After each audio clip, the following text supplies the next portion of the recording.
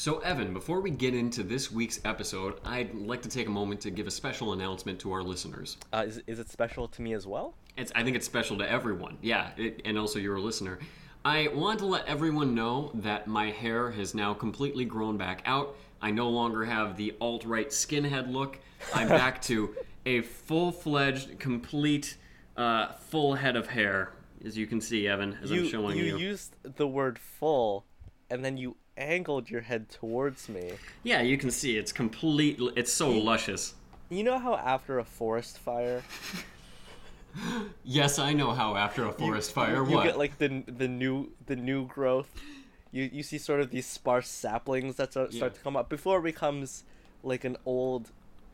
What are the old, like the old hardwood Yeah, like forest. redwoods. You may be more in the new growth stage. What if there's a forest fire, and then to put that forest fire out, like airplanes dropped salt from high above, so that the fledglings are having to grow in a supremely unfertile setting? Did you hear about how there's like a bunch of forest fires in California? Did you hear about how they got started? No, how did they get started? This is a great intro to our podcast, Scooby-Dudes, by the way.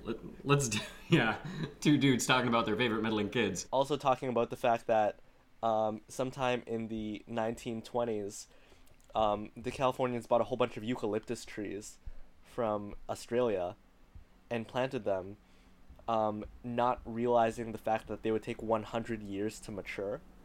And that when they matured, they would be full of flammable sap. No. Really? This is a true fact. Apparently you can look it up. And I sure hope that's true, because I have not looked it up myself. This is dangerous misinformation. Positive. If we are falsifying it. That's fascinating. Again, listeners, I have great hair. That's the big thing I wanted to bring up at the beginning of this podcast. And I'm no longer a skinhead. Great hair. That was that Chris Rock documentary that they made about your scalp. My scalp. Yeah. It was people thought that it was a sequel to Good Hair, but no, it was just about you and your hairline. Yeah, it was about me and my hairline. My hairline wraps around the hair that I have on the very front. You see that? I've got this little island of hair on the front of my head, and then a bald spot behind it, and then more hair behind that. I know you love making fun of my hair, Evan, so I thought I'd help us out at the beginning. It's so funny that this is sort of a real close-up glimpse at your actual physical hairline. I would call it a deep cut. Oh, ouch, chihuahua. Scooby-Dudes, listen to our theme song. Two dudes Talking about Scooby-Doo. Two dudes Just like you. Unless you're a lady, this show is for ladies too. If you're LGBTQ, we are your Scooby-Doos. That was the theme song. This is the episode. We're doing episode 3 of the 13 Ghosts of Scooby-Doo. Quick note, this is a continued storyline. Unlike most episodes of Scooby-Doo, there is a long-running story here, so you might want to catch episodes 1 and 2 that we did of 13 Ghosts of Scooby-Doo, which were... We did episode 4, which was To All the Ghouls I've Loved Before, so if you want to go back, listen to episode 4, that would be the first one to listen to. Our episode 4 was 13 Ghosts episode 1. Our episode... 17 was 13 Ghosts episode 2. It was Scoobra Kadubra. Scoobra Kadubra. And this one, episode 3 of 13 Ghosts, Me and My Shadow Demon. I don't know what I was expecting going into this, but I did not get what I expected. Also, this isn't to our listeners, both Christian, of another religion, or like secular. I just want to let you know. Those are the 3 options for you, by the way. It's Christian, non-Christian, and secular. That's it. There are only, how there are only 2 genders. There are only 3 religious affiliations. Or 2 genders. There's male, not male, and non-gendered, I guess. Non-gendered you'd think would be included in not male. Sorry, go ahead. Gender. Okay, first off, gender is a construct. Secondly, we touched on this in our first episode that we ever did, To All the Ghouls I've Loved Before. When 13 Ghosts came out, you found that one documentary on YouTube. What was it? The Corruption of the Innocent or something like that. Mm-hmm. And it had to do with like the occult showing up in Scooby-Doo, and I just want to say there's no message here. The fact that the last episode we did was A Frightened Town Meets Demons Underground, and this one being Me and My Shadow Demon. We're not doing a demon series. We're not trying to be more satanic as the Scooby-Doo. That's not the direction we see ourselves going. But it is interesting how many Scooby-Doo episodes don't seem to be like Bigfoot in a costume. They seem to have like demonic, satanic themes to them, which is scary, and I get that it's scary, especially in a supernatural series such as this one. BT Dubs, 13 Ghosts of Scooby-Doo is supernatural and has real monsters and magic. So we've been gone for quite a while. For those of you who haven't listened to our 4th episode and our 17th episode, we'll provide a little bit of context. We're not gonna read the synopses for this episode.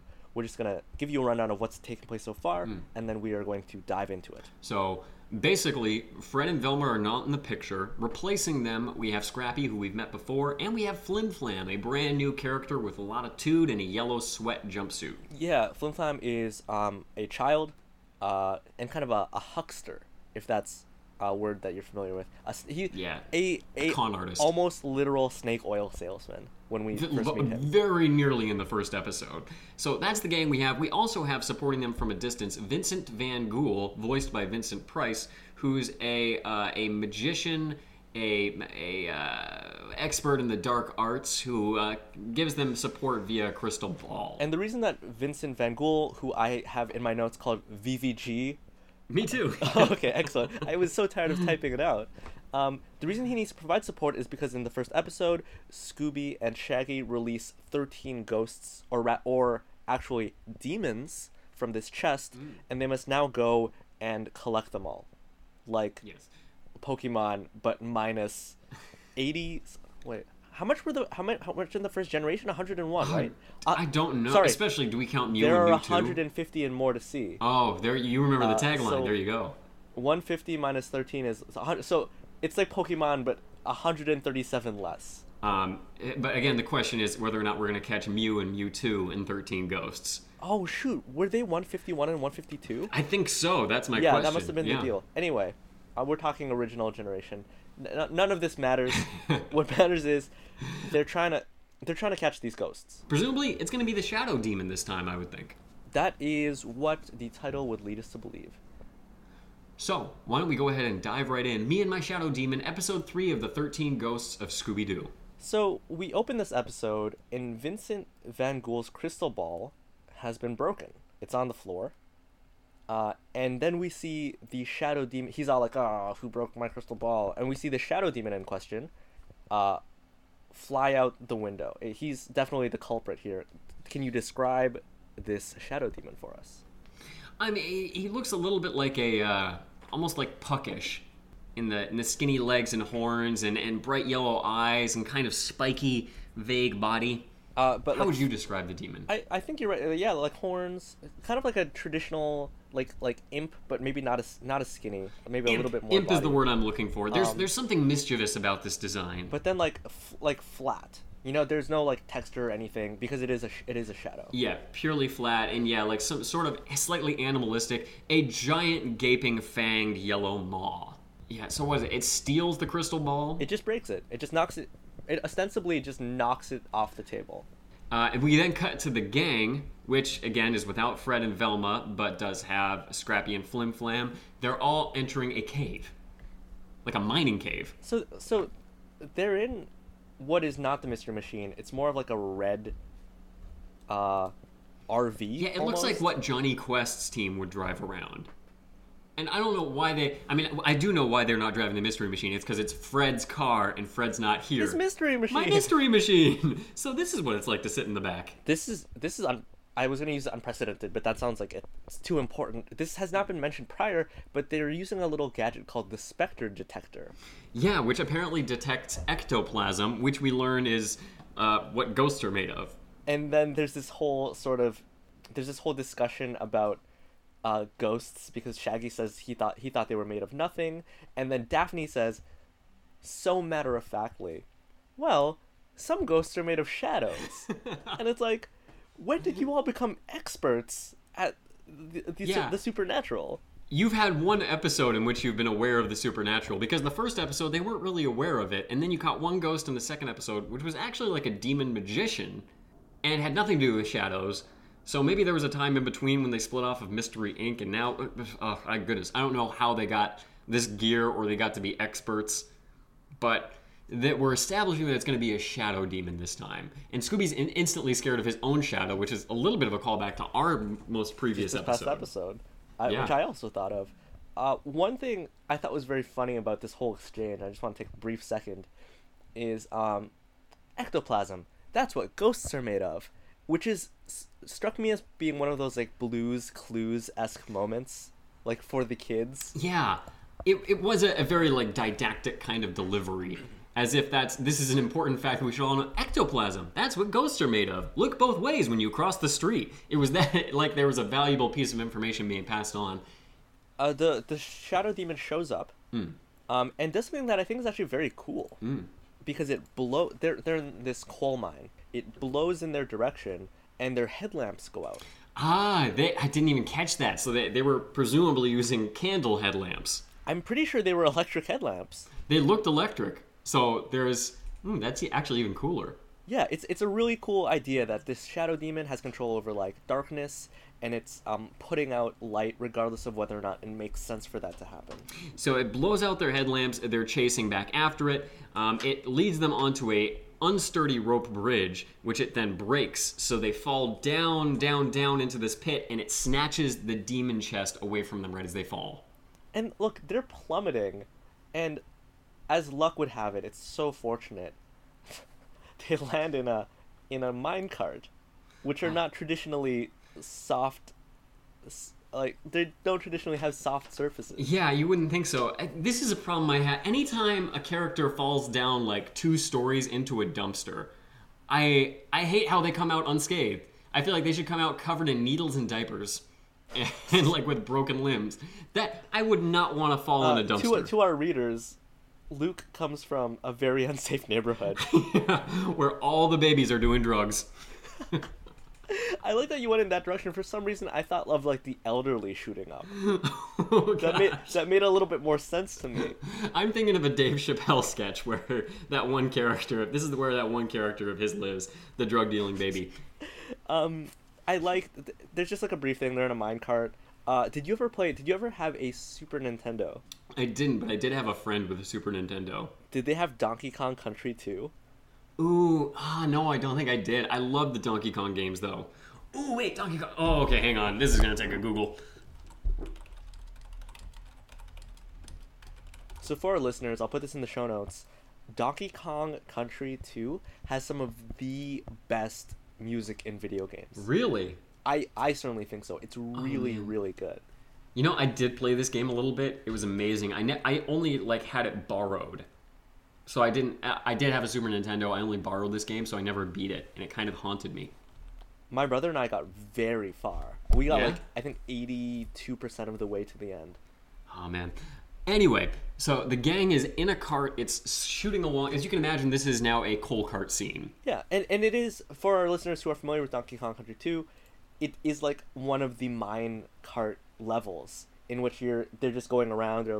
At one point, there's a jump, and I expected them, like in Donkey Kong, to just like bodily just like leap over the gap. You kind of like lift yourself up by your bootstraps to get over it. Instead, they all, as Flim Flam says, as the great confused one says, scream! So they all scream, stalactites fall from the ceiling, filling the gap where the rails are missing, and then they just skate right over that.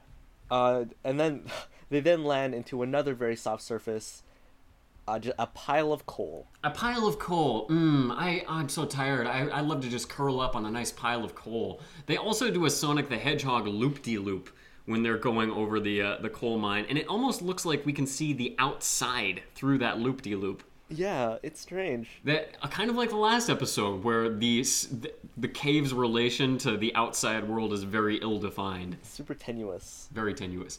I gotta take a moment here and say, just because it's occurring to me right in the moment, Daphne's pants are kind of weird. It looks like she's wearing capris and then socks to cover the space in between capris and ankles. Do you know what I mean? What's the problem? It's like she wanted to wear full pink pants, but she didn't have that, so she had pink capris and then pink socks that she wore to give the complete look. It's weird. I don't know what they're going for. We all know Daphne is like a Puritan from the waist down, which, if you think about it, is the most important part of the body to be Puritan about. Obviously, that's what she thinks. She's topless throughout this entire episode and series, but she is very prudish from the waist down. What you don't know is that this was all filmed in Ontario. The law being anywhere a man can be topless, a woman can be topless. Yeah, but in Ontario, would Shaggy actually be allowed to be bottomless the whole episode, the way he is? I feel like that would have been illegal. That would have been illegal. That's a little bit of. It seemed like a nice contrast, the juxtaposition of a topless woman, bottomless man. It's very egalitarian when you think about it. Now I'm imagining Shaggy bottomless, and it's worse than Shaggy naked. It's much worse. I love the.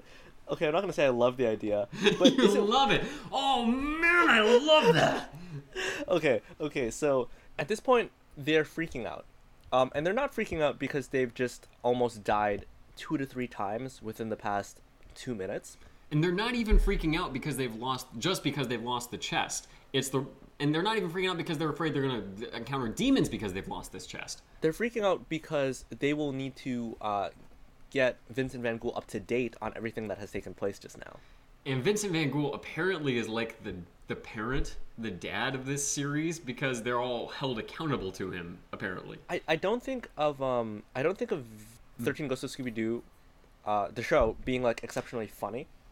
I think it has some funny moments, but on the whole, it's not like one of my like laugh out loud episodes. I think it's humorous. I don't think the humor's for me.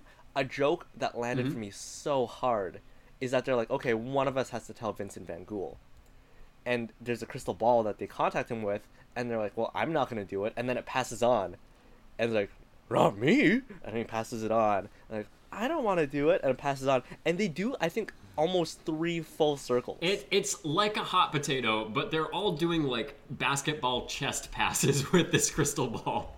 That's slayed me. I loved it. I loved it because if they had gone around once, it would have been like, okay, this is fine. Going around twice is what really like makes the joke land. There's like 2 parts in this episode that genuinely made me laugh out loud, and this is one of them. In fact, almost both of them are right in this scene. There are some funny parts, and they're both from extending a joke farther than it seems like the joke can sustain.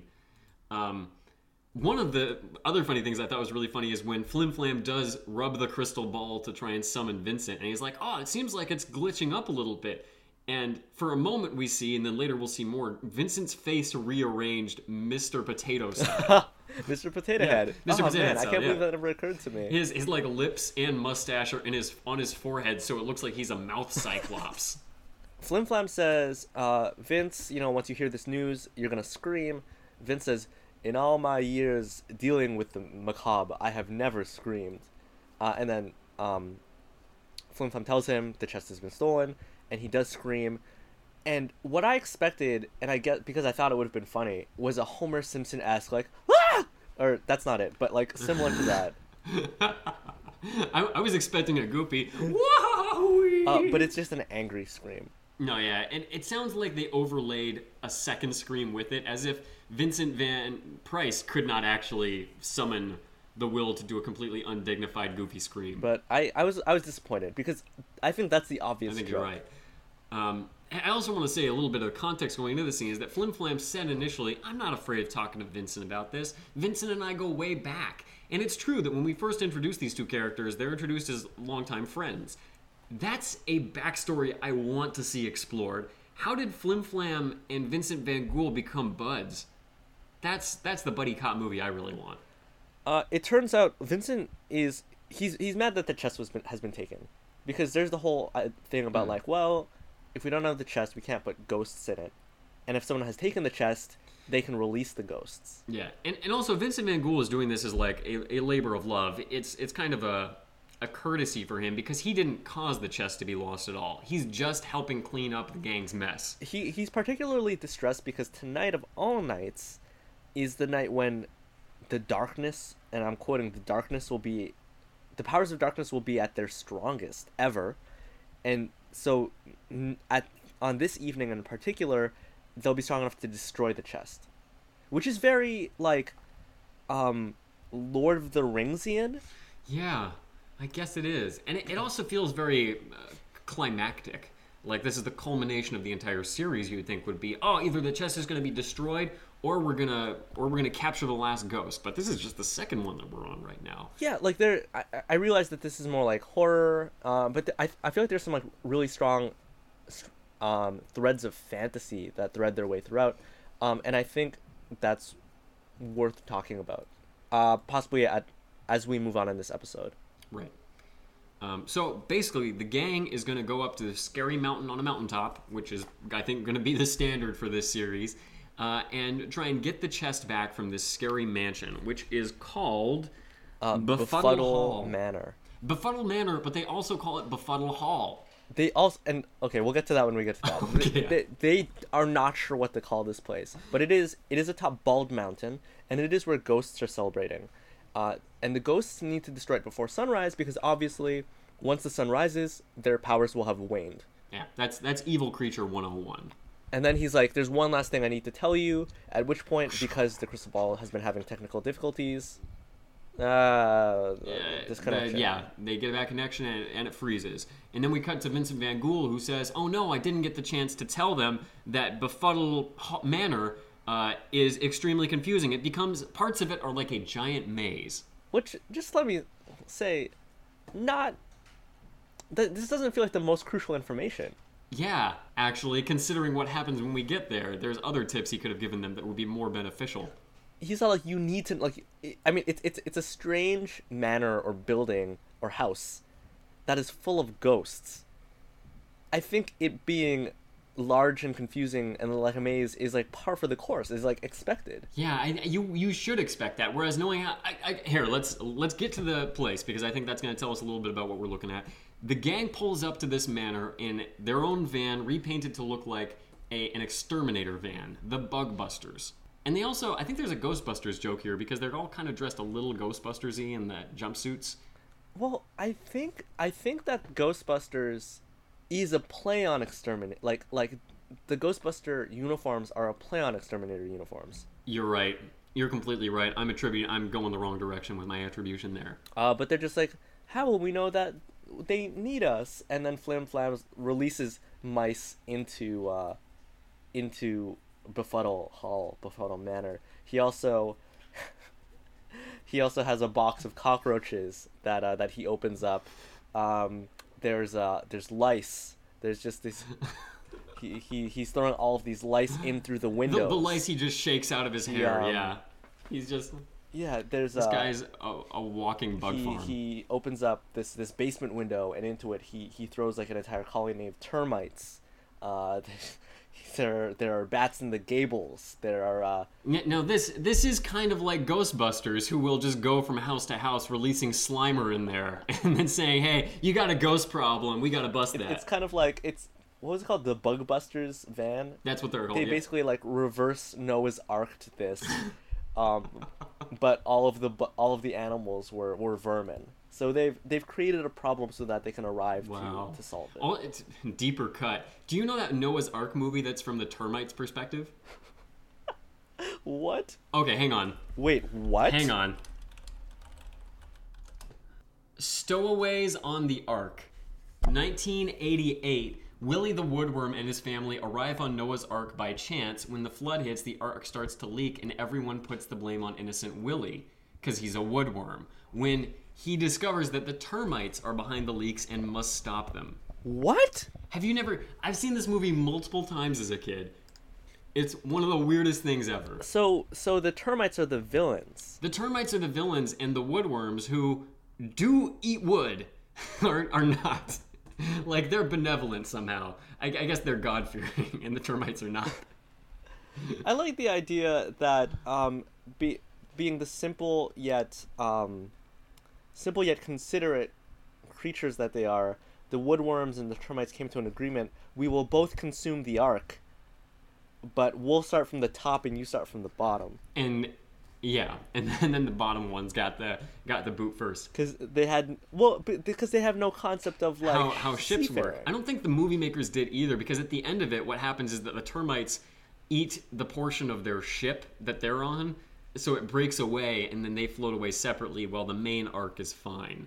Which is also not quite how ships I work. assume that the termites then die. Presumably they would, and then we would have no more termites.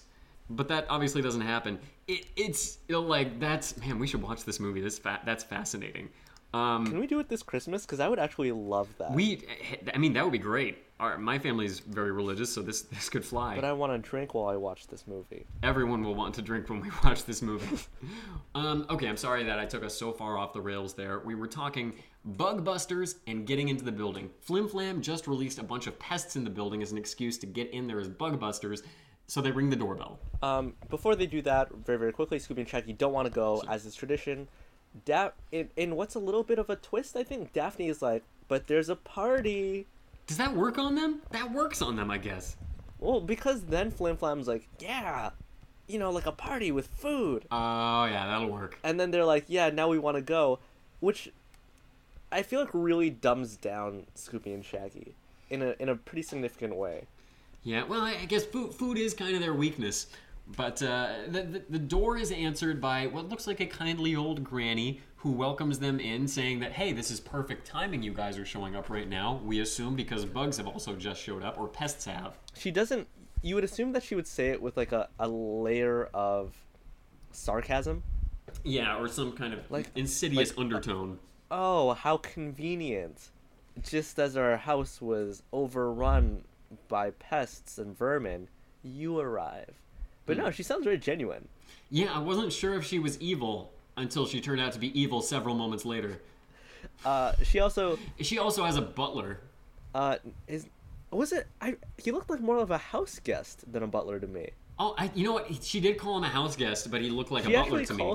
She actually calls him a pet. Really? Oh, yeah. He looked like a butler, but it's a giant spider named Griswold, voiced by Frank Welker, who sounds like the dog in Duck Hunt. Oh, I was gonna say Muttley. No, Muttley, that as well. Yeah. Yeah. Wacky Racers. Yep, you're exactly right. In fact, that is the laugh. Yeah. That's what he is. I actually wrote it down here. Griswold is just an arachnid Muttley. He very much is. But he has a top hat and a waistcoat. He's dressed. He is. And pretty much immediately after the gang comes in and meets these two characters, the old lady transforms into Queen Morbidia, a very Vampirella-looking character. Is that what Vampirella looks like? Is that Vampirella? Am I thinking of the right thing? No. Vampirella wears like a sexy red bathing suit.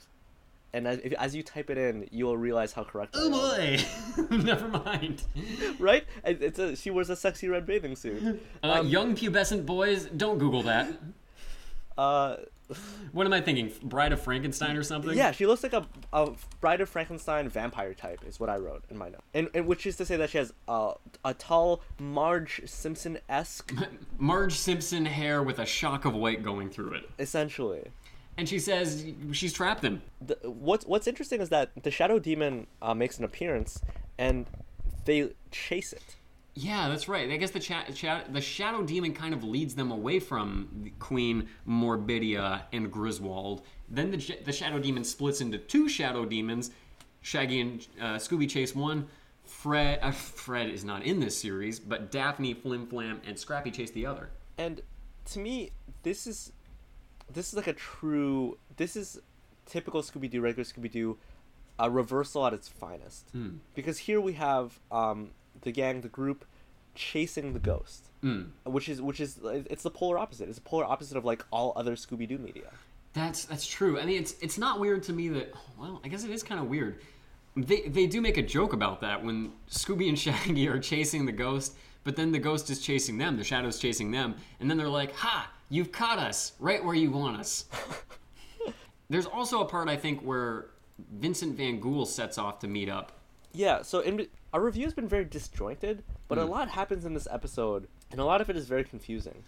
In some ways, this episode is kind of fascinatingly written. They're lost in the home, and I really want to make like a Mark Z. Danielewski reference here, and say that they're lost. House of Leaves. They're lost in the bowels of this home. But I've not finished House of Leaves, so I don't know if people get lost in that house. It just seems like something that would happen.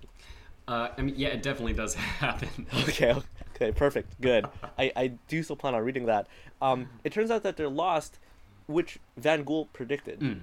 Yeah, he just didn't get the chance to warn them about it. So what they decide to do is we're going to call Vincent Van Gool and tell him what's up. There are more technical difficulties. And in what seems a little odd to me and not very characteristic, as far as I'm concerned, Vincent Van Gool is like, ugh, I will just fly out and help them. A lot of this episode takes place from Vincent's perspective, perhaps because we're disconnected from him with the crystal balls glitching out. But yeah, he sets out on his way. He sets out on a magic carpet and flies out to meet them. Which he has to wear with a turban. Oh, that's right. He puts on a turban, which was very, characteristic of the spiritualists at the time, I think. But Vincent Van Gogh hasn't worn it in either of the past episodes, so I guess this is his going out turban. Yeah. Yeah. It seems weird to me. Like, did you ever play Metal Gear Solid? Yeah, I love that game. What's that guy's name with the glasses who you talk to? Is it Otacon? Yeah. He had the best Snake! I think this would be like... He had my favorite one. Snake! He's so whiny. To me, this would be like if Snake... Is his name Snake? Yeah. Yeah, Solid Snake, yeah. Solid Snake. This would be like if Solid Snake found himself in a conundrum, and then he was all like, Otacon, I need help. And Otacon was like, well, I guess I'll provide assistance in the best way I know how, and went to go meet with Snake. That's what this is to me. Otacon does show up in person in almost all of the games. But does he, like, fight alongside Snake? No, because he's a coward and he's useless. He literally wets himself in the first game. Oh. Is there a better... To me, at this point in time, Vincent Van Gogh has been the behind the scenes. He's been like the Barbara Gordon Oracle, I do see what you're saying. To me, it's like the computer chick from NCIS. If she got a sidearm and just went out on the field to chase some people. Yeah, it's so strange. You're the behind the scenes character, and I like the idea of it happening, but I feel like they did it too early. Yeah. Like, you need to very strongly establish that this person is always behind the scenes so that when they leave the office or the control room, it's like, whoa.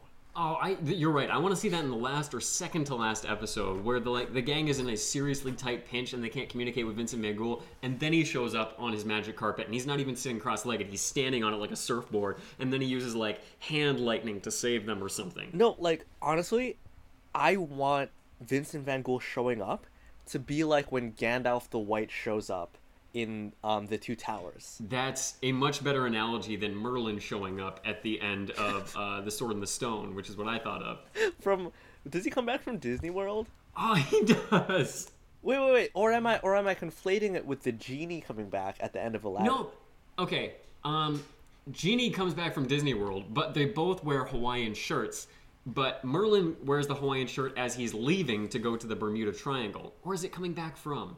Sword in the Stone was such an amazing movie. Also, it broke my heart when the squirrel romance ended. Okay, first of all, you and I really, really connected with that budding romance that was created between Arthur, who had been turned into a squirrel, and then an actual real life female squirrel. And I remember thinking as a kid, oh, it's fine. Merlin is just gonna turn the squirrel into a human girl. Oh man, that hadn't even occurred to me. I just want Arthur to stay a squirrel.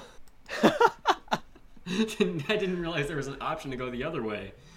Because it's okay for Arthur to be a smart squirrel, but a dumb, bestial human woman is kind of sad and scary. Who's just crawling up trees and breaking her teeth on nuts. But you know what? I gotta say, now that I think back on it, that might not age super well, because I don't know that Arthur was into it, even though I was.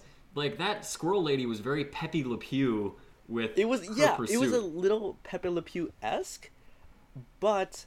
Was Arthur into it at all? Or was this a situation where Arthur could be tweeting me too? Arthur wasn't really into it. He was kind of... No, he wasn't. He was initially put off... Arthur did not like being turned into animals. And the squirrel, again, Pepe Le Pew is grabbing him, pulling him closer. But then when he becomes a human again, he sees her crying, which is heart-rending. It's heartbreaking, even though she is a sexual assaulter. She could run for the Senate in Alabama and hold her own.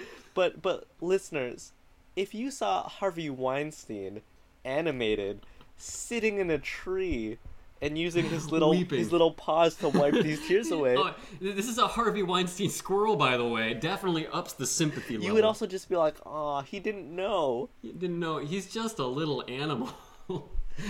You know, I do feel a little worse for Harvey Weinstein knowing that he's a squirrel turned into a human. Okay, you know what? Okay. Oh, well, we were talking about like Otacon and Snake, and like Vincent Van Gogh. He's gonna go and help them, and then that's the point at which it all devolved. Okay, so Vincent Van Gogh is en route to go help them. The part that I want to get to is where Shaggy and Scooby are kind of chased by the demon ghost, the demon shadow demon. They're caught by the shadow demon, but they're all caught out on stage in front of this whole gaggle of demons who we see silhouetted MST3K style. Yeah, and it's just like, and they're all shocked. And it's also, the thing is that there's no context. I feel like in a better directed movie or show, Morbidia would be out there, or a different MC, and they'd be like, "Welcome to the annual ghostly talent show." The Befuddle Hall show. Yeah, we're celebrate. This is a special show tonight because we're going to destroy this chest, and this is the most evil night of the year. So let's celebrate our talents and on with the show. And then they burst through the curtain. Exactly that, but we don't really get context for why there's a stage here, why everyone's watching. The thing that I really loved that I thought was fascinating is that the demon shadow demon, seems nervous on stage, like a kid at his or her first talent show. Yeah, they're abashed. That's not the right word, but it is. Yeah, I think so. Well, maybe not exactly. Yeah. And Scooby and Shaggy come out, and it's kind of a Scooby-Dupe because they start doing a musical number with canes and hats with the shadow demon, but it's kind of not duping the demon. It's kind of saving the demon. They're on either side of the demon. They have, like you said, canes and those little flat hats like a barbershop quartet would wear. Dick Van Dyke and Mary Poppins is what comes to mind for me. Perfect. And they're singing a song, and they're all looping their arms, and the shadow demon's in the middle, but he's just barely mimicking their dance moves, and he is not singing with them. No, and he looks terrified. Like, my heart broke for the demon on the stage at that time. He's so sad. I definitely felt a lot of sympathy for the demon. And a lot of camaraderie between Scooby and Shaggy, who, at this point, again, I still think the demon is the villain, but being scared on stage is such an immediate sympathy-garnering thing. Here's what is going on. Like, it's a duet. It's a duet between Scooby-Doo and Shaggy. We both know what they sound like. Raggy. Like Scoob. Listen to Shaggy's voice. What's going on with Shaggy's voice? Is that your question? It doesn't sound like Casey Kasem. Can you mimic it at all? Give me a moment, because I'm gonna listen to it and then I'll try. Perfect. So it's me and my shadow demon, and Scooby's like, me and my shadow demon, or whatever. I'm not great at Scooby, but Shaggy, you would think would be like, me and my, like very like his voice is shadow demon, but it's like Tiny Tim. It's like me and my shadow demon. It's falsetto. Like, he's putting on like a falsetto. That neither sounds like it neither sounds like Casey Kasem nor Shaggy. Me and my shadow demon. Oh man, no, that's it fits with the very style, good. but it's weird. And honestly, the duet together sounds quite nice. It doesn't sound bad. This is a good musical number, people. Yeah, you've got Scooby's like lower voice. You have whatever Shaggy's doing that higher range. It comes together really nicely. But once you begin to realize that sound is coming out of Shaggy's mouth, it feels very wrong. And again, it doesn't sound like Casey Kasem or Shaggy to me. It sounds like they got someone else just for this. And I don't think Casey Kasem's a great singer. We've heard him in a theme song before. We know this. Tag along with Scooby-Doo. Although that's better than tag along for Scooby-Doo, which would be pretty weird. Okay, that sounds so much. I'm trying to place that voice. Like that voice that you're doing sounds like it's from something. I don't know. Well, it'll come to us maybe. It's just so endearing to the Shadow Demon when they're on the stage, and the Shadow Demon again is so scared, so vulnerable. It's a really fun scene, and it's not quite a Scooby dupe. No, it's not quite, because who's being duped here? The audience, I guess. But again, it seems more for the benefit of the Shadow Demon who's being saved than anyone else. quick note to the audience, this is not even our only musical number in this episode. I think the thing is that they're already on stage. Do you know what I mean? Like, it's Yeah. not... They're putting on a show because they need to put on a show. They're not really duping anyone. You know, like, they're doing a scene, but they're on a stage. They should be doing a scene. And it doesn't even really get them out of the hot water at all. Morbidia just shows up and kind of tells him, hey, you're all caught. Yeah, she catches all of them. The way that the rest of the group gets to them is we have the first of a handful of scenes in which Scrappy implies that he and Scooby-Doo used to live together in a house. Really? I missed that. They're trying to fix the crystal ball because, again, they still want to get in touch with Vincent Van Gogh. And Scrappy says, I'm gonna fix the crystal ball like when Uncle Scooby, how Uncle Scooby used to fix the TV. And so he, like, bonks it, so that's the first thing. What I really should have been getting to is, this is a really weird connection to make, but the 3D projector on the crystal ball starts working. And do you remember the movie Inception? I do. I have no idea what the connection you're trying to make is, but I do remember it. It's the train. A train appears. It projects a train and it, like, blows. It knocks down a wall. Yeah, and they barely managed to jump out of the way of it. I gotta say, I really do like the way that train is introduced. It's visually striking and it's very engaging. It's honestly, I think it has a very similar effect in Inception. Like, I think for some reason, I think the guy starts dreaming about trains, and so a train just, like, appears in the middle of, like, a street. But yeah, the idea of, like, just enormous, powerful, like, locomotive, it's very visually striking, and I like the way they did it here. And like the light from the light at the front of the train is kind of like blinding and flashing and disorienting. I think Christopher Nolan is a hack. That's I agree with you completely. I also like how at one point we see Flim Flam without his shirt on, and we see all these tattoos all over his chest to try and help him remember. Like, you see Flim Flam upside down. You see the name of his wife on his shoulder. Did Christopher Nolan direct Memento? He did. That's my favorite movie. I have not seen it. Wait, it's your favorite Nolan movie or your favorite movie? Movie, period. Are you serious? I'm serious, yeah. What about A Knight's Tale? Oh, God. I always forget that's like your favorite movie. I really like A Knight's Tale. No, not A Knight's Tale. Don't shake your head like that. It's really good. It's okay. Not Knight's Tale okay. We're not friends anymore. We're just going to keep doing this podcast. We're still co-hosts, but something has changed. So, what's really interesting about the fact that Morbidia has captured them, you're going to be trapped forever, is that Morbidia is also looking for the chest. Yeah, that we find out. That's a great point. And it's like, what the heck? You're the evil person here. Yeah, didn't you steal the chest with the help of the shadow demon? But she seems neither aware of where the chest is, nor really aware of the shadow demon. What takes place next makes me wonder if these episodes were somehow could be aired in any order and it wouldn't matter. Maybe I mean I don't remember Scoobra Kadubra. You know what? I'm sure they're aired in the right order, or they have to be aired consecutively, because Flim Flam is like, don't worry about this. I got it covered. I have a third cousin who had a brother who would probably also be Flim Flam's third cousin, who had a parakeet, and that parakeet's former owner was a lawyer. So I'm gonna lawyer this bee. Like, I'm gonna don't worry about this. And it's like, Flim Flam, you don't have to do any of that. You literally pretended to be a lawyer last episode. Yeah, and I gotta say, there aren't really any Scooby Doops in this series, but we do have Flim Scams. Oh man, that's good. I don't like. Yeah, is that okay? That's good. Do you remember in Scuba Kadubra, where him and Scrappy are the lawyers? Oh, I love the one where the conclusion to the argument was a big kiss on the lips. Yeah, so that's what I'm saying.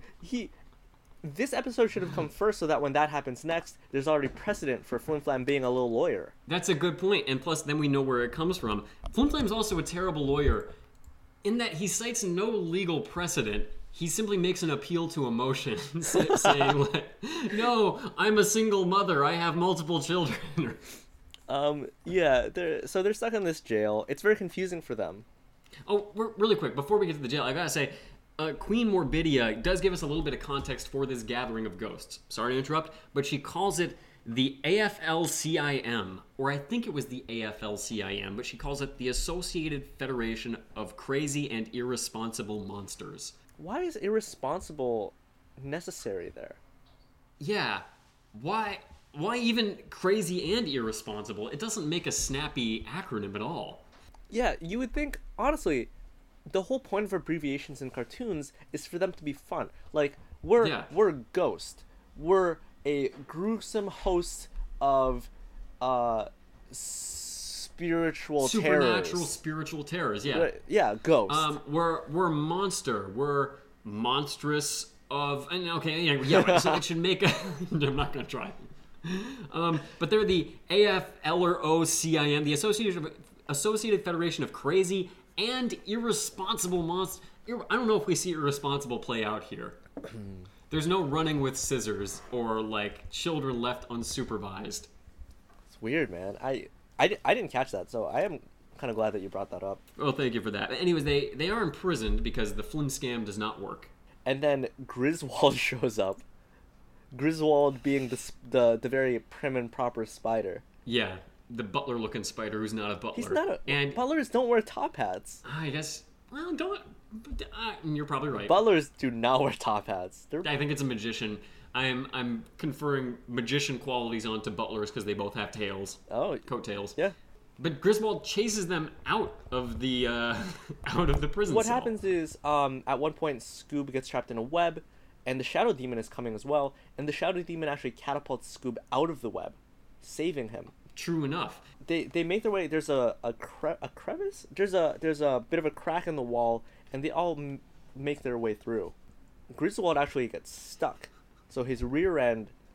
Griswold has his head stuck through. He looks like a big game hunter who's very short and could not put his trophies up any higher on the wall. Yeah, it's just like if a mouse were also a big game hunter and caught a spider. The scene that follows really sticks with me because it's the most boring corridors scene we've ever had and probably ever will have. Like, imagine a corridor scene. Actually, I'm saying imagine, but this is literally what it is. It's a corridor scene, but they're walking. It's a corridor scene without the villain. So the gang is just walking from one corridor. You know, the hallway corridor scene where they're walking. Normally the ghost is chasing them through one door, out another door. They're all chasing the ghost. The ghost is chasing everyone. Everyone is carrying the ghost. The ghost is carrying everyone. It's a great gag, but here they're just wandering from one hallway to another. Yeah, it's and then they find out what the deal is with the Shadow Demon. I wish I knew.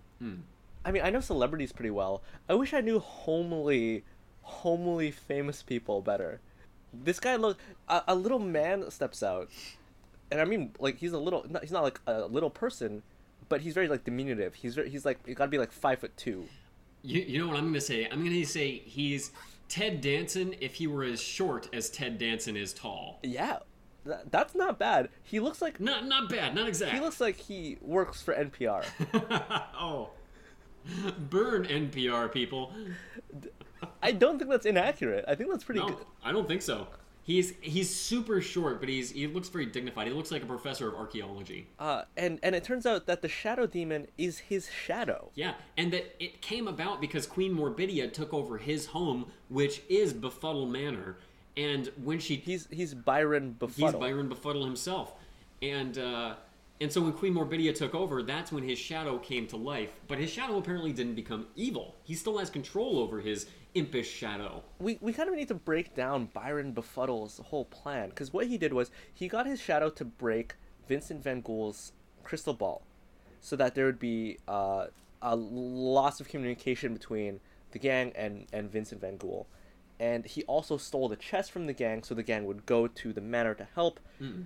And when they're just like, "What's the deal, man? Like, how were you aware of all this?" He gives this very creepy, like, "I know a lot of things." Oh yeah, he really didn't justify that at all, did he? He just... And it's just like, if you knew a lot of things, then you knew that this night was the night of great was the power. Worst night, yeah, and you could have stolen it in the daytime. So what's your damage? Like, what? Yeah, what's your deal, man? Do you think that would have made the gang go to get the chest faster? Yeah. Like let's make this as dangerous and high stakes a situation as possible. Yeah, he has his shadow demon kill Flim Flam, so the gang comes after him with a taste for revenge. I knew it was the only way I could really make you come get me. Like, yeah, he's put them in a very precarious position by stealing this chest at the time he has. But they basically come to an agreement, and it's like, look, if we save you, if we get you out of Befuddle Manor, you give us the chest back. And it just like, it's a weird mutual agreement to come to, because it seems so nefarious. This guy has he's really schemed them into a corner. Yeah, he's coerced them into helping him, not in like a I need help, please help me, but in a if you don't help me, very bad things will happen kind of way. Yeah, he's kind of using his position of power to manipulate these poor young teenagers into doing exactly what he wants them to do. Hashtag me too. Actually, though? Actually? You mean actually that is kind of what it is? No, like... No. No, but it's, I mean, Byron's not really a good guy in this situation, although we do have to recognize he is a hostage of Queen Morbidia at the same time. So, they come to that agreement. Griswold is doing his best, like, here's Johnny impression. Because he's breaking through the wall. He's trying to get him to get away. It turns out that Byron Befuddle thought the best place to hide this chest would be Morbidia's bedchamber. Oh, yeah. And everyone, as soon as he said, I hid it in the last place she'd look, Morbidia's bedchamber. And everyone's like, oh, yeah, that makes sense. Oh, yeah, totally. That sounds good. Oh, yeah, it's a smart plan, man. Good job, Byron. It's in the closet. Why did they think that was the last place Morbidia would look? That's the one place she'll spend time. I mean, and another thing is, it's not... Morbidia is not an original resident of Befuddle Manor. So it's not like she's super familiar. If anything, in this unfamiliar room, you'd think that she might want to root around in the closet and the drawers and whatnot. And look through everything. And what's Byron doing in her bedchamber? Such that he has freedom to enter there. And he kind of seems to have the run of the place, like almost like he's not... It never seemed like he was hiding from the ghosts. No, it didn't. Like, maybe he was and he just really knew his way around, because it's a very confusing manor. We know that it's like a maze. So presumably you could hide if you wanted to. I think in the margins we could see some justification for Byron's behavior, but we have to project a lot. We get the second instance of this whole, the fact that Scooby and Scrappy were cohabitating. Oh man, you caught a lot of this stuff. What was the second one? The second one is Scrappy opens the closet and all this crap falls on him, and he's like, this always happens whenever I open Uncle Scooby's closet. And it's just like, it's weird to think of Scooby-Doo having a home that has a closet in it. Yeah. Like, you don't think of Scooby as living in a doghouse like Snoopy, but you don't think of Scooby... You think of Scooby living in a house, but not in owning things in that house. Yeah, and not of, like, watching TV and then the TV going on the fritz and then Scooby Fonzieing or Fonzing the TV, like giving a knock on top. Again, the backstory to this series sounds fascinating. I really want to know. I want to know Flim Flam and Vincent Van Gogh's backstory. I want the short film at least about how they came to know each other.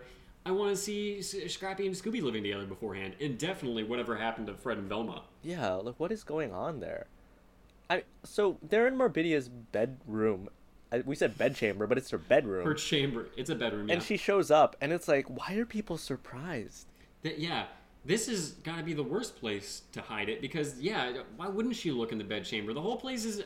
It's, like you said, this isn't her home.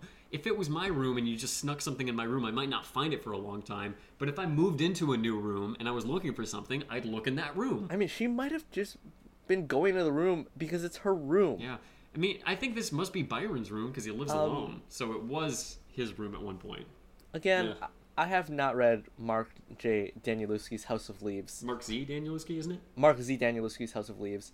I just know that it's a confusing, scary house, which is what they're inside, because they start trying to run away, and you get this very creepy vibe, because Byron Befuddle's like, we're gonna take this flight of stairs down, we're trying to get to the basement, because the basement's the way out of this home, so we're gonna take this one flight of stairs down, and we're gonna take this other flight of stairs down. I believe they do it 3 times before they get to the basement, That was the next part that gave me an actual big laugh, because it's like they're running down one staircase and he's like, now another staircase. They run down another staircase. Just one more staircase. They run down another staircase. And maybe it's just my memory, but I remember like 5 more staircases. I'm positive there are 3.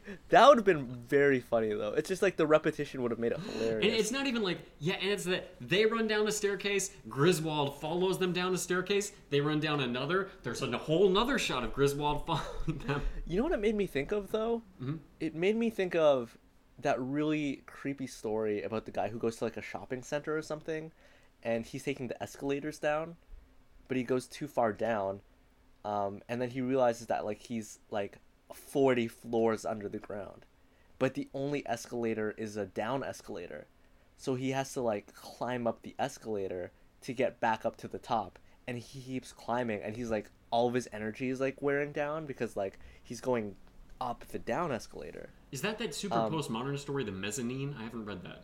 Yeah, I think that is it. I was likening it to a creepypasta, but it might be like an actual short story. I don't know. I haven't actually read it. I think it's novella, but I just love the fact that it feels like that scene goes on forever. But they do get to a window somehow, and they jump out of it. They've got the chest. They're running up a hill. All of the monsters are chasing them. Griswold and Queen Morbidia at the head of the group.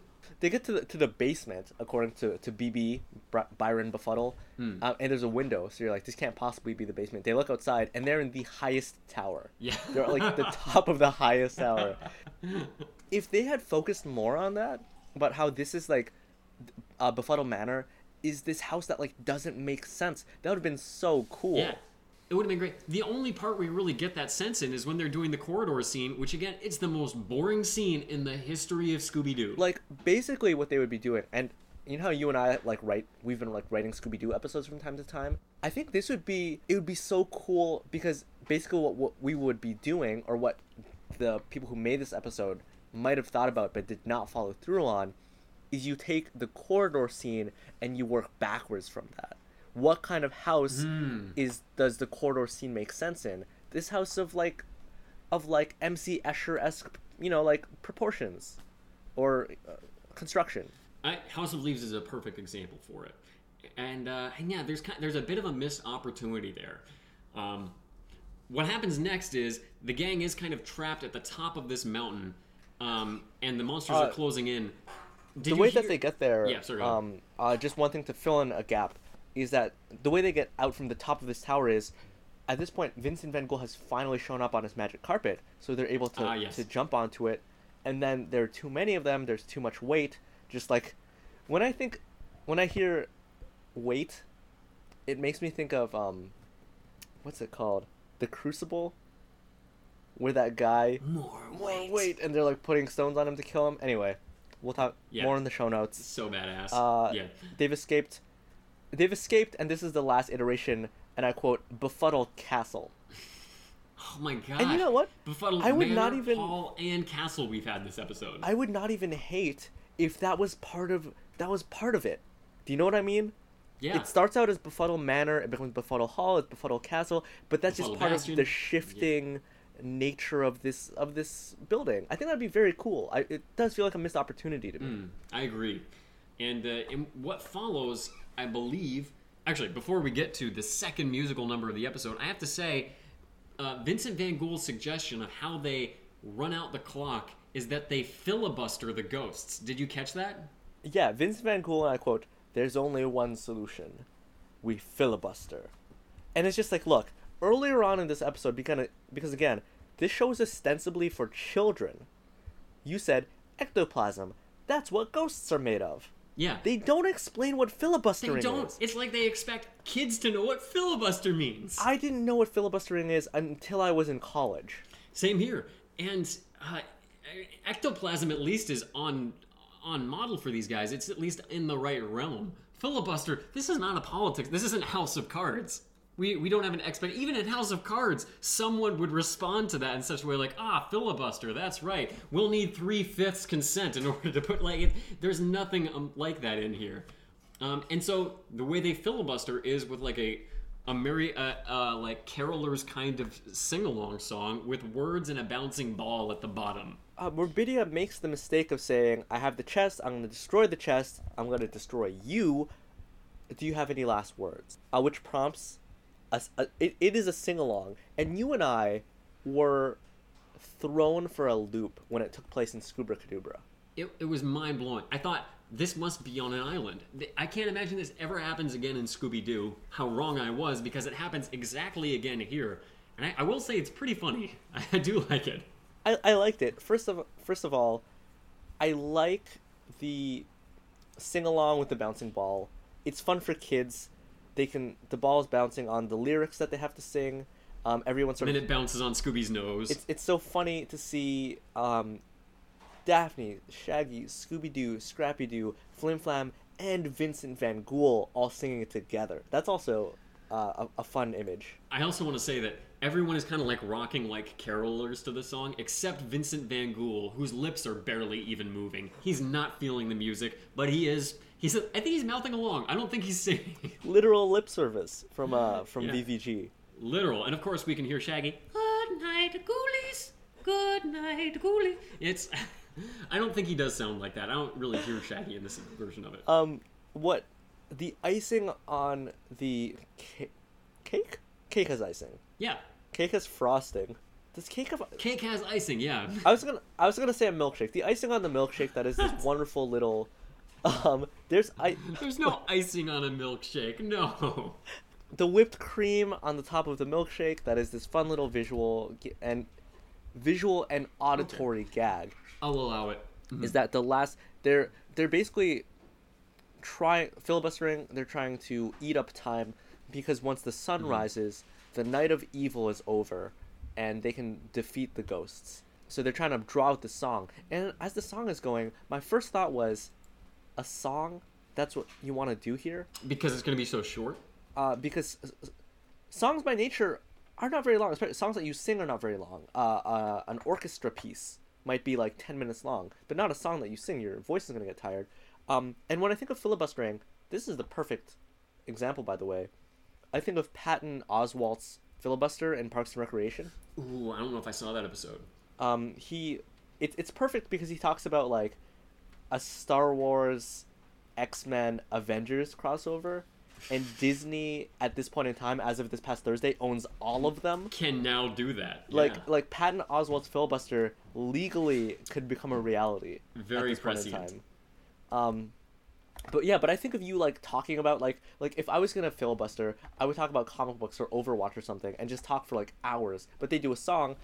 Can you tell us how they draw that song out? Well, they draw it out by Scooby when he sings the final line. It's time to say goodbye. He hangs on the bye for as long as he can, like Phantom of the Opera, as he's pulling away as the girl goes to sleep. It feels like it goes on way too long. And what everyone else does while Scooby's holding that note really pushes that scene over the top. I absolutely love it. Flim Flam is lying on the ground and he's playing jacks. He's playing jacks. Like Queen Morbidia is just like tapping her foot, like glancing at her wrist. We zoom into Vincent Van Ghoul's wrist and he's watching his watch like tick time by. Griswold has a cat's cradle going on. Yes. It's just really fun. It's fun because it's interspersing cuts of Scooby trying to like every ounce of air left in his lungs is going into... His face is going thermometer red as he looks Morbidia files her nails. And yeah, it's just a cut to Scooby, cut to someone doing something, cut to Scooby, cut to someone doing something. And there are all these things that imply that this has been going on for like far, far too long. So long. For me, for some reason, Vincent Van Ghoul just looking down at his wrist is one of the funniest series of frames I've ever seen in Scooby-Doo. My favorite one was definitely Flim Flam playing jacks. I love the idea where it's just like, this is going to be a while. I'm going to pull out my jacks and my little red ball, and I'm going to play jacks by myself. Being like on his knees so absorbed. It's Griswold doing Cat's Cradle. Also, it's just the funniest scene in this episode for certain. And it works. Queen Morbidia is trapped as the sun comes up. Hemingway was completely right. The sun also rises. And Queen Morbidia, as the poem goes, shrivels like a raisin in the sun. She thank you, Langston Hughes. She turns into a rag. Yeah, I think it's because she drops the chest next to her, and so it sucks in her ectoplasmic essence. Is that what happens? When the sun rises, a bunch of monsters. I thought it was gonna be like when Blade kills a vampire in the movies. You know, they ash and a skeleton is left behind. Yeah. I expected a lot of very gruesome imagery. Really, the monsters just run away. And now that you mention it, I just watched it. Morbidia does drop the chest. It pops open next to her, but then she melts like the Wicked Witch of the West, and nothing goes into the chest. She turns into a piece of cloth. Yeah, which I think Flim Flam then scoops up with a small broom and tray, like he's a barber, and then puts into the chest. At one point, this is very, very quick, 3 vampires who we have not seen at any point in this entire episode are like, the sun! And then they turn into bats and fly They turn into bats and they fly away. And it's like, what were you guys doing? Yeah. Where did you come from? And also, you weren't from the chest, you're just vampires. I like to think that they showed up for the show, for the musical number. If they had shown up on time, that would have been responsible, and they wouldn't really be members of the Associated Federation of Crazy and Irresponsible Monsters, if that were the case. So it's in character for them. But yeah, as far as I can tell, and here's the problem, there are no indications of this being the case. Morbidia is the second of the ghosts from the chest. Yeah, she's the only one. Not even the shadow demon was a ghost. I think maybe that's just a consequence of Morbidia showing up. So that was part of her powers that did that. And that's, aside from the final gag, that's it. It's really, really weird. Because when I thought of, these are the 13 Ghosts of Scooby-Doo, I thought that they would be, ghosts. Actual ghosts. We haven't seen a ghost yet. Aside from Bogle and Weird, who did not appear in the last 2 episodes. Are they gone now? Are they ever coming back? Then why did they, at the end of the first episode, why did we see them hitching a ride on the airplane with the gang if we're not going to see them again? So bizarre, man. Basically what I was going to say was that the first ghost that they caught, not really a ghost so much as an evil sorcerer, and the second ghost that we've caught, not so much a ghost as a vampire woman. As a demon queen of some sort. So hopefully we'll see a real ghost at some point for the 13 Ghosts of Scooby-Doo. Because we definitely haven't seen one aside from Bogle and Weird yet, and I'm doubtful that they're coming back. Although, you know what? What if in the last episode of 13 Ghosts, we have kind of a retrospective of seeing how Bogle and Weird have been there all along? Just invisible. Invisible, but impacting the events of everything.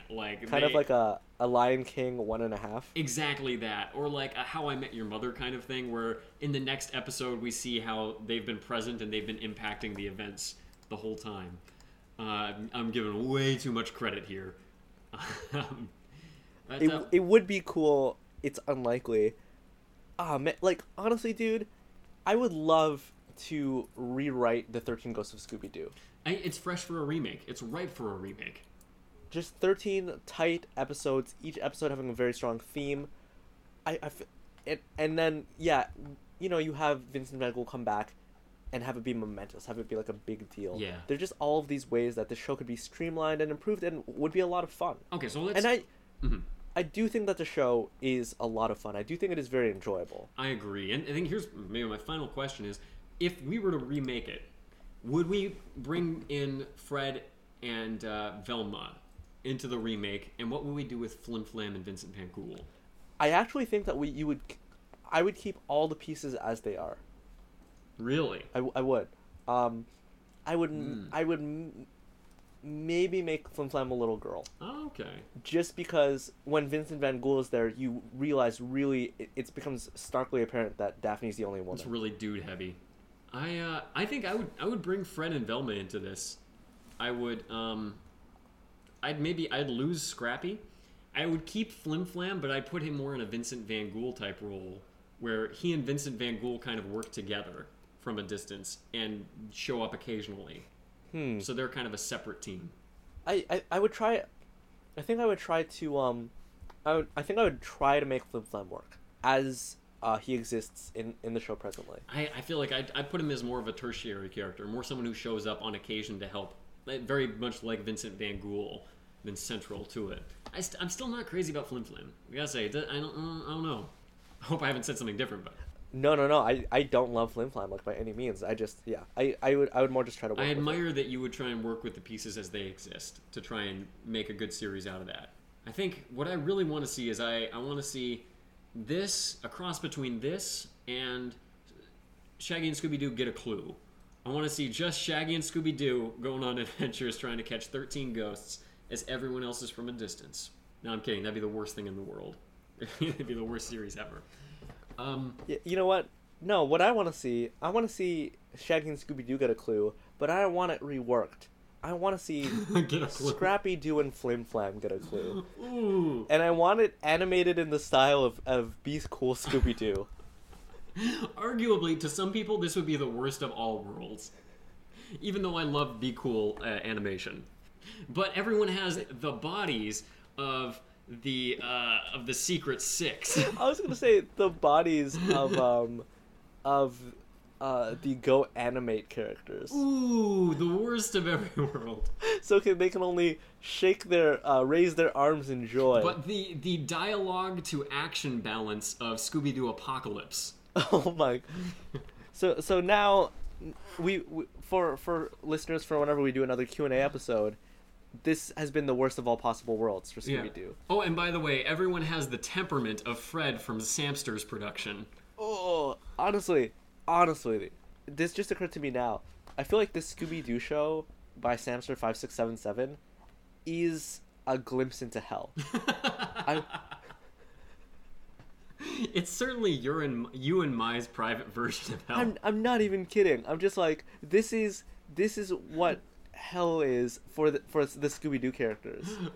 For you and me, heaven is Be Cool Scooby-Doo never ends, and it always, like, it's serialized forever. Hell is Samster's Scooby-Doo never ends, and it's the only thing we can watch. Honestly, here's a bit of an idea.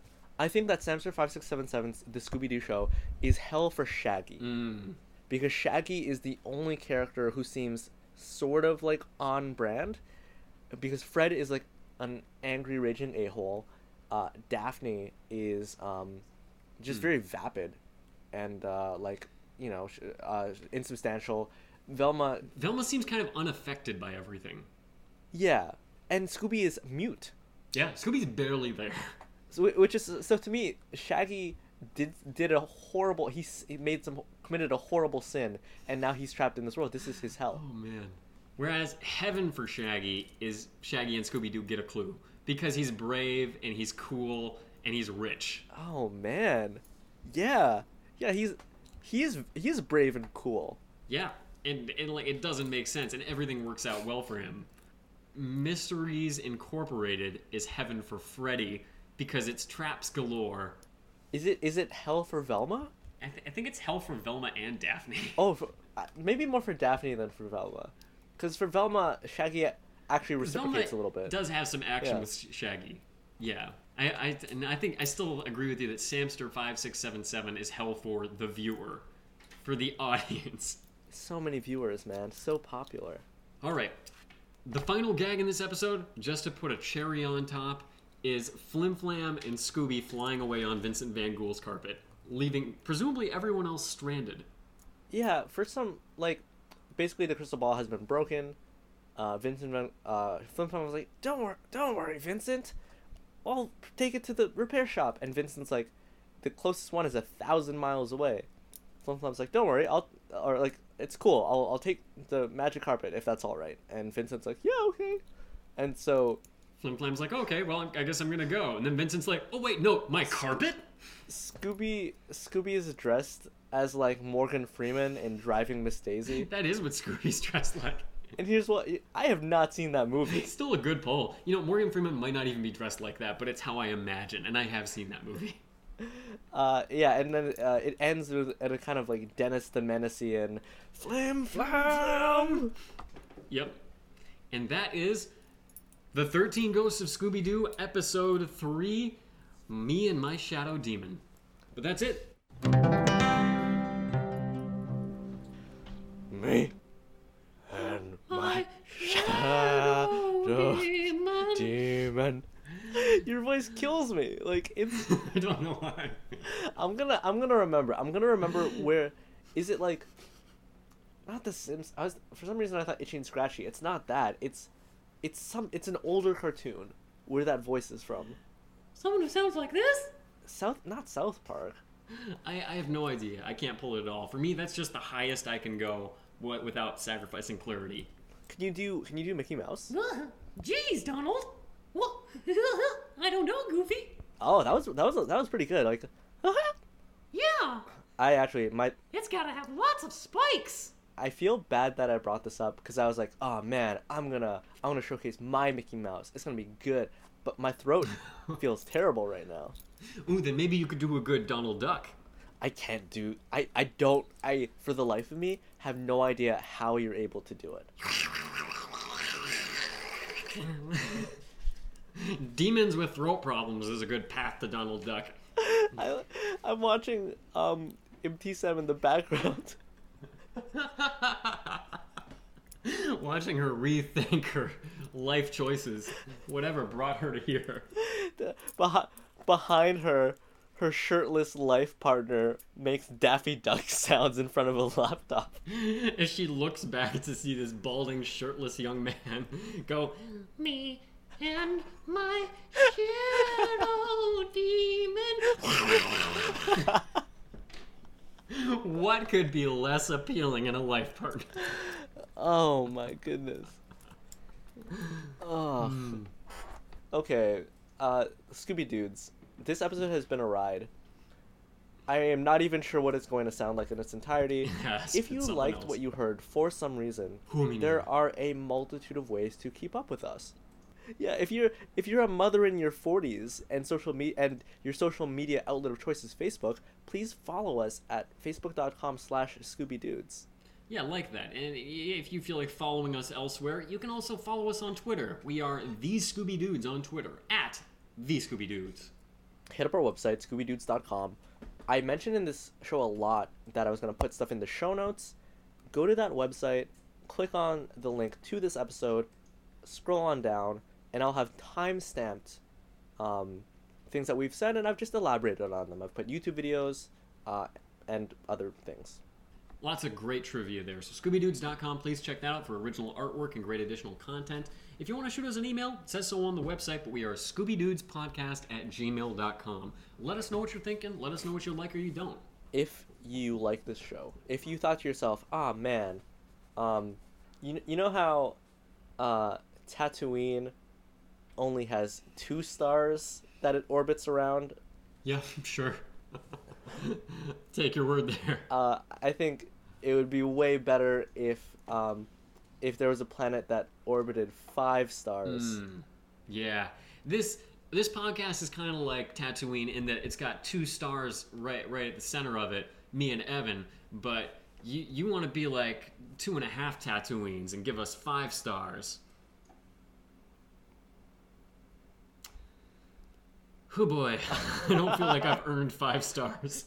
on iTunes. Give us a 5-star review on iTunes. 5-star review on iTunes, please. Man, that I liked where I was going because I was like, oh, Star Wars just came out, like Tatooine, Dantooine. They're desert planets with 2 suns, and I started saying it, and I was like, oh no.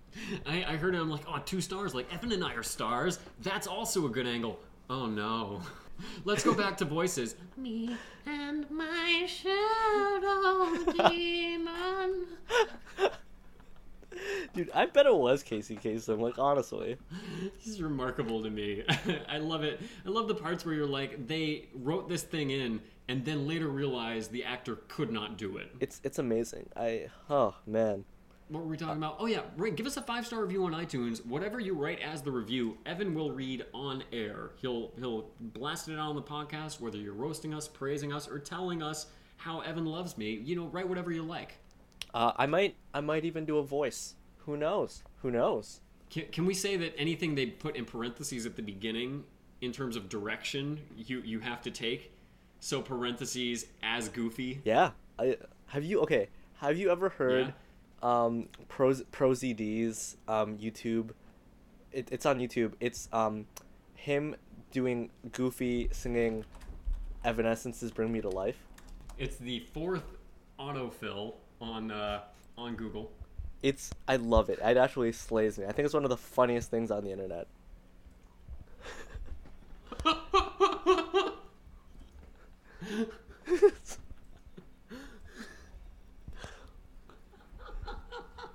It's so true to Goofy, and it's also true to the song. Wake me up. Wake me up. Wake me up inside. I can't wake up.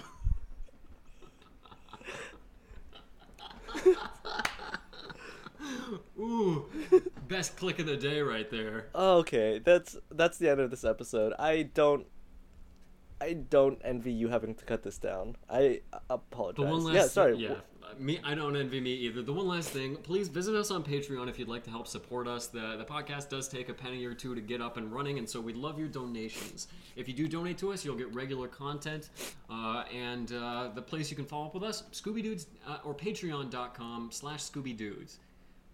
Again, not only additional content, we'll give you a shout out the first time you donate, every week you donate. That's who we're going to shout out right now as our recurring donors. Yeah, so I hope you have like an hour set aside, because we're just gonna. We have so many donors to get through, and we're gonna read all of their names. All of their names. Strap in. Yeah. There they were, all of our donors. We love them all. Please become one of them so we can love you too, just like I love you, Evan. Save me. I can't wake up. I gotta listen to that now. All right, peace, folks. Bye.